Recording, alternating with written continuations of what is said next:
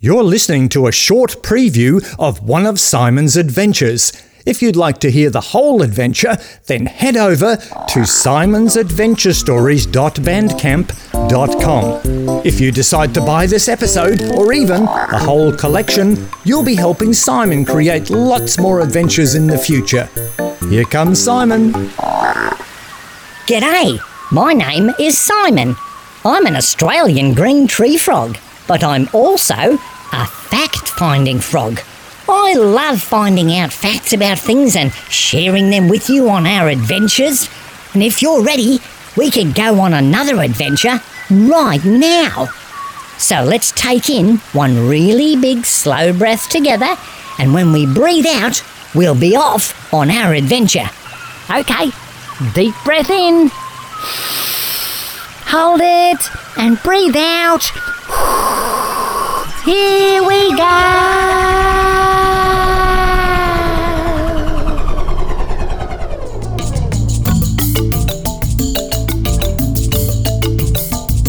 Oh, wow! There's only one word to describe this adventure, and that word is huge.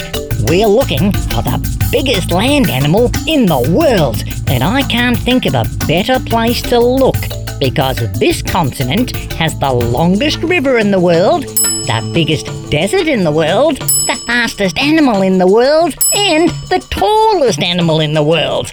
Oh, you've guessed it, haven't you? We're back in Africa, and this time we're in Botswana. Botswana is definitely the best place in Africa to find this huge animal because thousands of them live in this national park, along with giraffes and zebras and cheetahs and hippopotamuses and rhinoceroses and lions. Oh yeah, the lions. We might just steer clear of the lions. Do you know how to take a lion's temperature? Very carefully. I reckon a couple of detailed detectives like us should have no trouble finding the biggest land animal in the world.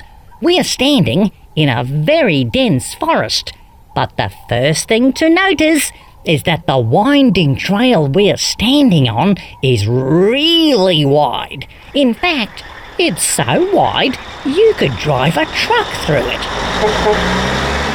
But if you have a close look at the ground, there's no tyre marks anywhere. But there are some really big round footprints. Looks like this path was cleared by a seriously big creature, and it must walk through here all the time. Oh, wow! That's the detail detective sound. There's something interesting up ahead for us to notice. On the path, about 10 steps away, there's a ball of something rolling towards us. It's about the size of a tennis ball, except it's brown, with some little bits of grass stuck to it. Oh, have a look behind it. There's a little black beetle pushing it along. That's no ordinary beetle. That's an African dung beetle. Now, dung is another word for poo. So that beetle is pushing along a ball of elephant's poo. I'm serious. And here's the best part. Once he gets it home back to the nest, him and his mate are going to bury it and lay their dung beetle eggs inside it. Oh yeah, you heard that right. Dung beetle babies hatch inside a ball of poo. And then it just gets more gross. While they're growing, those babies live inside the poo ball for months while they're eating it.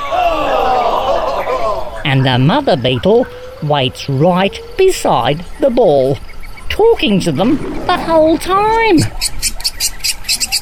If a dung beetle went to the movies, I wonder if they'd have poop corn. Oh, look! He's gone off to the side of the path a bit and stopped. And now he's climbing up on top of the ball. I know. Let's think about getting our detail detective magnifying glass out so we can really see what he's up to. You might have to imagine kneeling down to get close enough to be able to focus on him. Think about moving your magnifying glass backwards and forwards till he looks much bigger and clearer. Well, I hope it doesn't make the smell from the elephant poo any bigger. It's bad enough already. Oh. Can you see how black and shiny he looks? He has 6 legs and his head is quite flat, like a little shovel. Oh yeah, now that music is perfect for what he's doing on top of the ball. Even the scientists who study dung beetles describe that as his little dance. I reckon if I was a scientist, I'd have called that the beetle boogie. Can you see that in your magnifying glass? He's sort of spinning around, stopping for a second, then doing a bit more spinning.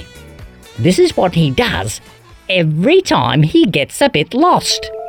He works out which way to go by climbing up on top of the ball to look at the sun during the day, the moon at night, and if there's no moon, he uses the stars in the Milky Way like a map. I'm totally serious. Apart from people, they're the only other creature in the whole world that can navigate by the stars. And he does all of that with a tiny little brain that's the same size as a grain of rice. They are superbugs. Whoa, there he goes. He's climbed back down and he's going home with his takeaway food. It looks like he's doing a handstand because he pushes the ball with his back legs up high and his head pointing at the ground. That's like getting into a car, putting your head on the seat and steering with your feet. Did I happen to mention that the dung ball might be 50 times heavier than he is? Oh, see you later, Superbug. Enjoy your dung ball. If you want to make it extra tasty, you could put some salt and pooper on it. Oh, I'm glad we met that little beetle, because we're looking for elephants, and he eats elephant poo. So that means they must be very close. That's the end of the preview. Remember, you can check out the whole adventure at simonsadventurestories.bandcamp.com. Thanks for listening.